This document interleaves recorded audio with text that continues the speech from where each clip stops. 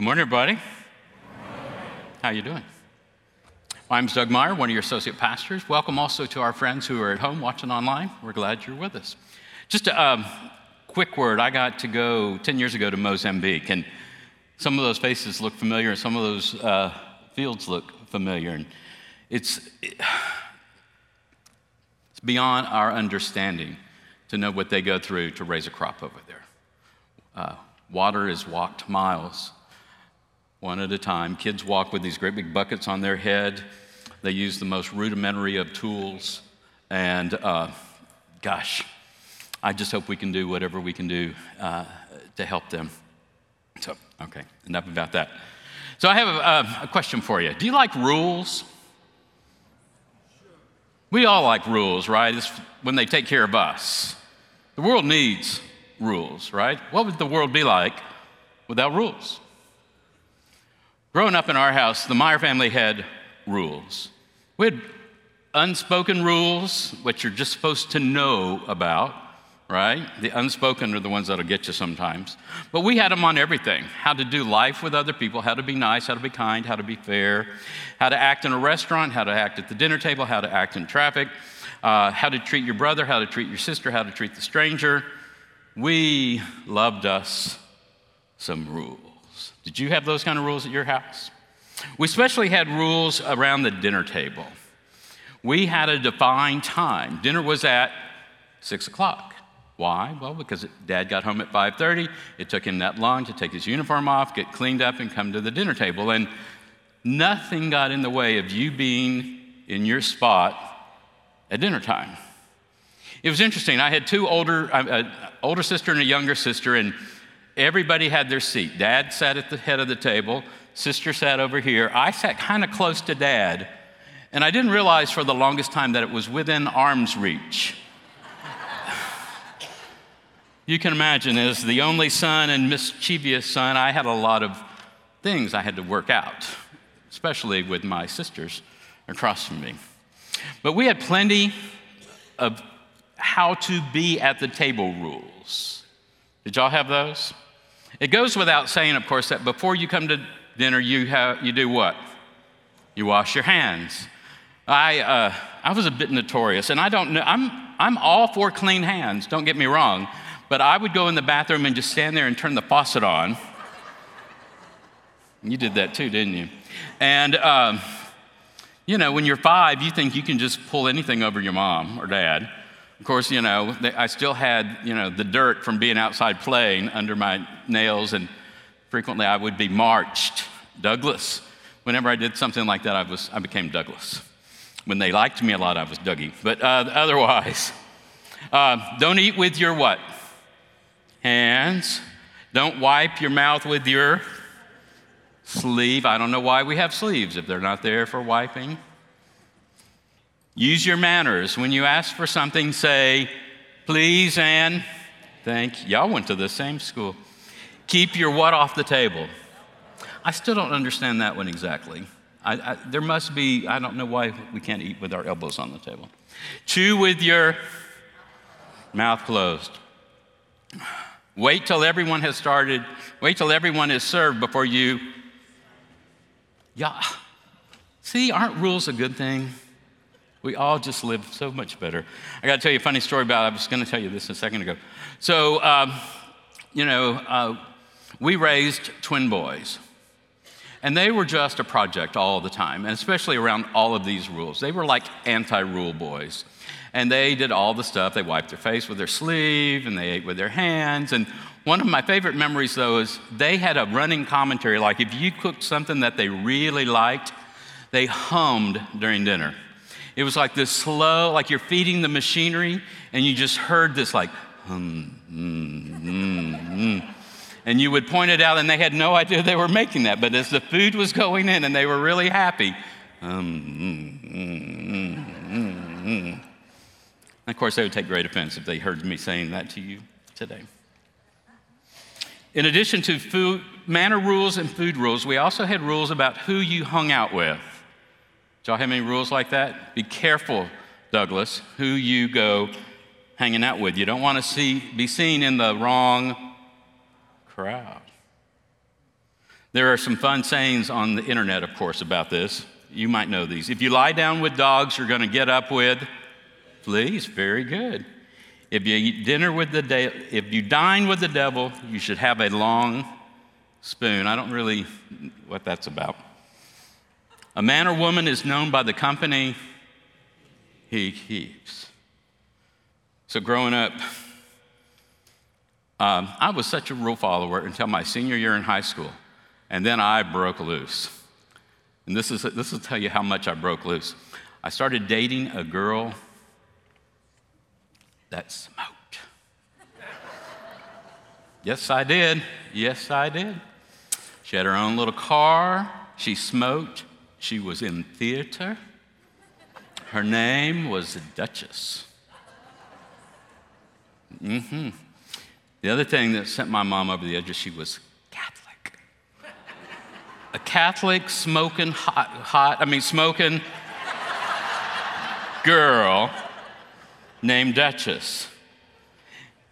It lasted about half a year, up until prom, and we went to prom together, but we went home separately.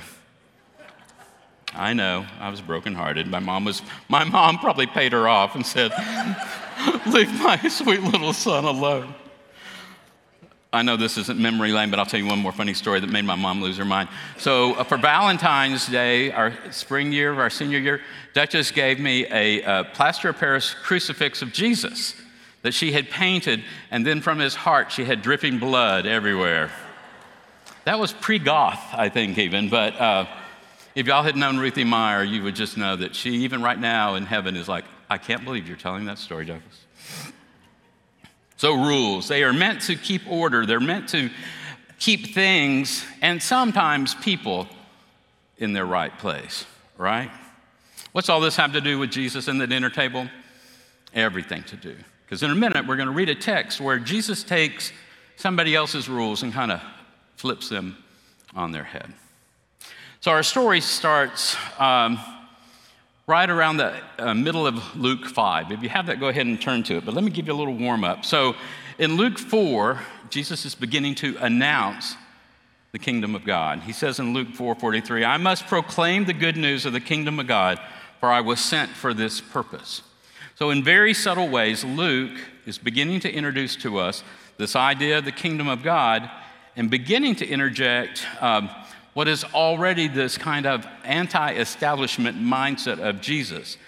The powers that be at that day and time, Pharisees and the Jews and others, were had a very clear understanding of what the kingdom of God was going to be like. And much of it was built around a purity culture and very strict rules about who's in and who's out and who can do this and who can't do that. And we're going to talk some more about those in just a minute. But so here comes Jesus recruiting. Right off the bat, he recruits fishermen. Simon Peter, James, and John. Just good old tradesmen, right? And in the text, when he invites them to follow, it says, they left everything and followed him. Hold on to that thought. Then along the way, he comes upon a man covered in leprosy and heals him. Lepers are unclean. Remember that. A little bit later, he was teaching in a house, and some friends really wanted to get their friend in front of Jesus. The friend was paralyzed, and so what did they do? Y'all know the story. They loaded him up, took him on the roof, broke through the roof, and lowered him down, and the story ends with him being paralyzed. Paralyzed goes without saying, but he was paralyzed because he was unclean, and because he was unclean, he was paralyzed, and probably his parents and family as well. So, you're beginning to see kind of this counterculture thing that is going on here with Jesus? Turn with me, if you would, to Luke 5:27. I'll read to you. After this, he went out and saw a tax collector named Levi sitting at the tax collection station, and he said to him, "Follow me." And he, the tax collector, got up, left everything, and followed him. Then Levi gave a great banquet for him in his house. And there was a large crowd of tax collectors and others reclining at the table with them. The Pharisees and their scribes were complaining to his disciples, Jesus' disciples, saying, Why does he eat and drink with tax collectors and sinners?" Jesus answered them, "Those who are well have no need of a physician, but those who are sick. I have not come to call the righteous, but sinners to repentance." My friends, this is the word of God for the people of God. Thanks be to God. Let's pray. Gracious and holy God, may your Holy Spirit work in and through me as we explore this text. Amen. There's some interesting little things, or big things, that happen in that text.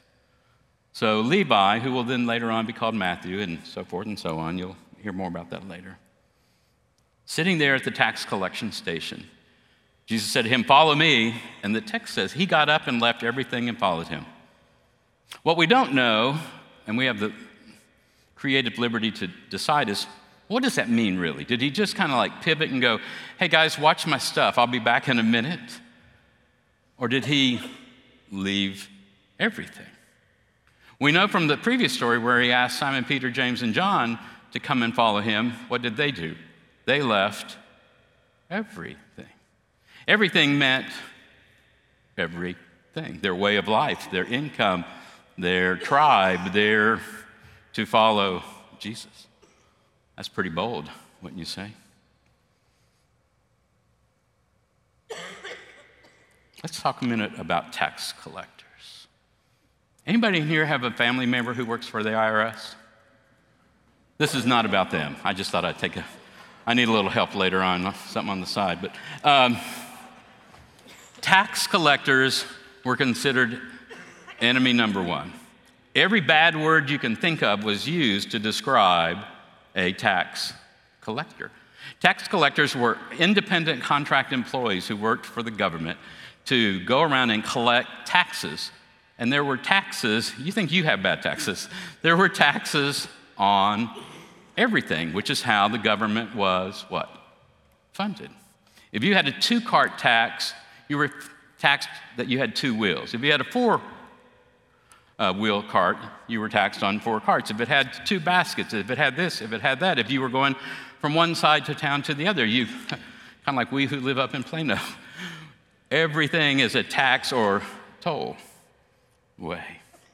Later on in Luke 18, the Pharisee describes tax collectors as such. He says, "The Pharisee, standing by himself, was praying thus, 'God, thank you that I'm not like other people, thieves and rogues and adulterers, or even a tax collector.'" Tax collectors were not well loved. So you can imagine then the scene that is caused when this tax collector throws a party, and who goes to the house for the party, for the dinner, for the banquet? Jesus. Jesus, what are you doing and hanging out with that crowd? You can only imagine, right? Tax collectors, I imagine, probably had one of the nicer houses on the block. Real big, open lawn. People could kind of come and see who was going. And, well, they couldn't help. But here, there's a big event going on. The Pharisees were excited and kind of jumped at any opportunity to poke at this guy named Jesus. And what's up with him and all the riffraff? They were there having dinner. And dinner in those days and times wasn't just, hey, we're going to call Domino's and have pizza, or do this, or run here to Uber Eats. It was an event. It was just almost a sacred ritual, a holy moment, because everything about dinner was conditioned and supported by the purity rules. If you want some interesting reading this afternoon, go to Leviticus chapter 11, and we'll kind of lay these out. But everything about everything to do with dinner had a rule, all the way back to what crop could be planted, where and when and how it was supposed to be harvested, and what livestock could be grown, and how it would be slaughtered for mealtime, and how it was cleaned up after it was slaughtered, and how the meat was readied or not, and what meat was the right meat to eat when and where, and what pot was the right pot to cook it in, and what utensil was the right utensil. You get the idea? That is how your supposed to do it in that group. But there Jesus is, leaning across the table with a room full of dirty sinners. They reclined in those days at banquets, and they took what they needed to out of the bowls with their hands, and oh my gosh, your Messiah put his hand in that bowl and touched that unclean sinner's hands? There is something wrong here, said the Pharisees. Jesus heard that and said, I haven't come for you. Those who are well have no need of a physician, but those who are sick. That's a bit of a puzzling phrase, isn't it? Jesus kind of just was poking at them saying, you're all well. I'm not here for you. So in and of that day and time, religious rules, purity rules, were used to keep people in their place. They were used to keep the wrong people on the wrong side of town and the right people on the right side of town. So I'll tell you, I really struggled with this text this week because y'all know me and I like kind of have fun when I preach, and well, there's just not a lot of opportunities for fun. There is, in my mind, a really kind of clear and challenging, you might use the word convicting, lesson in the midst of all of this. Could this great big banquet dinner table full of sinners be a snapshot of the kingdom of God? Are those people included in the kingdom of God? Dutch theologian Henry Nouwen said, hospitality is not to change people, but to offer them space where change can take place. You know, part of what we know about from Scripture is, well, they just went in that and sat down and had dinner with Jesus. He didn't say, show me your hands. Are they clean? He didn't say, where do you go to church? He didn't say, have you been following all the rules? Do you have perfect attendance at church? He didn't say anything except, let's have dinner. I wonder what's for dinner. I read that and I can't help but be a little bit convicted because, like I said, I kind of like rules, and I like people who follow the rules. And darn it, Jesus is not necessarily abiding by all the rules, is he? I imagine, well, what if we were to do that? And what if we got as brave as Jesus and said, we're just going to have a great big dinner with all the sinners in town?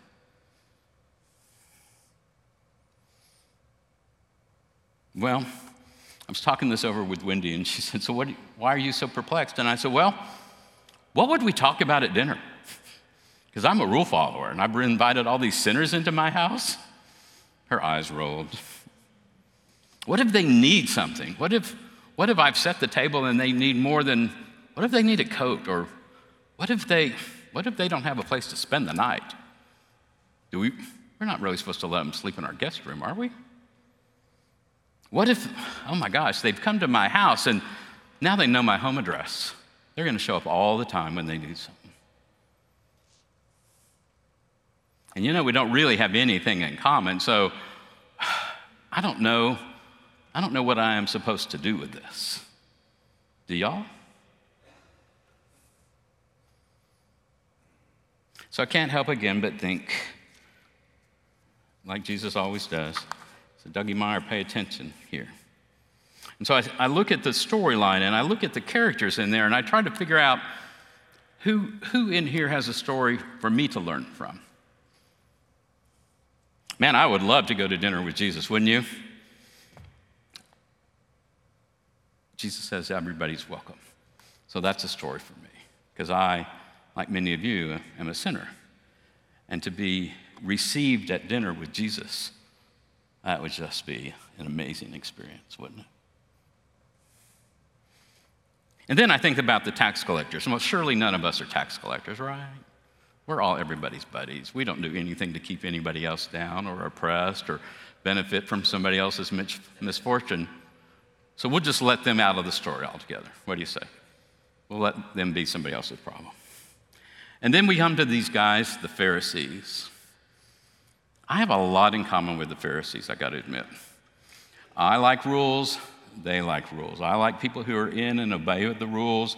They like people who are in and obey the rules. I like things to go the way they're supposed to go. They like the way things are supposed to go. I don't know. What do you think? I suspect at times all of us, and if you are included in us, that's your prerogative, we tend to be more Pharisaical than followers. We tend to accumulate lists of what is good and bad and right and wrong, and I'm happy to point out the sinners in the crowd. How about you? I think about that, and I think about then, okay, so Dougie Meyer feels pretty convicted, and y'all don't want me to feel convicted all alone, do you? Is there a message in here for you and for me and for Treach and for the church at large? I think there just might be. Maybe sometimes when we gather, it's more of a convention of Pharisees than it is followers. Maybe. Maybe we should be more about inviting active sinners, because we're not an active sinner, we're a rehabilitated sinner. So shouldn't this room be fuller of sinners? More full? How's that word? Full, fuller, fullest? Yeah, full of sinners. But maybe somehow we have kind of whitewashed it so well that the sinners don't want to come close. So maybe we should be more about taking God's grace to people who are homeless and hungry. You know, we have that even here in Flower Mound, Louisville, right? We have high school kids who sleep in their car every night because for whatever reason, their families have been evicted for whatever reason.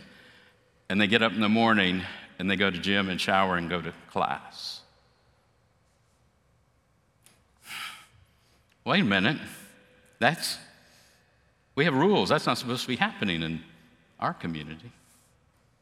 Friends, I have a feeling that if we were more invitational to the people at the banquet, there would be more people in this room who don't look like you and me. I'm just saying. I wish I had a real feel good. Well, wait a minute, there is a feel good. We are all welcome to Jesus' house tonight for dinner. I don't care what you've done, I don't care what I've done. Jesus is going to have a great dinner tonight. And in that dinner, there is grace abounding for all of us, every last sinner in this room. And I have a feeling over dinner we're going to talk about how we might be more active in going out and feeding the hungry and healing the sick and visiting the prisoner and clothing the naked. I think that might be our task. Let's pray. Gracious and holy God, sometimes your word is convicting. Sometimes the preacher tries to find something in it to make us all feel better and has a hard time doing that. God, help me and help us continue to explore what it means to be your messengers of hope in a hungry and hurting world. In your name, amen. Friends, thank you for all the ways that you and I step out of our pharisaical, syndrome. It doesn't matter what it is, we know how to spell it and say it, don't we? Through your giving, through your actions, through your acts of love and kindness, those are all appreciated.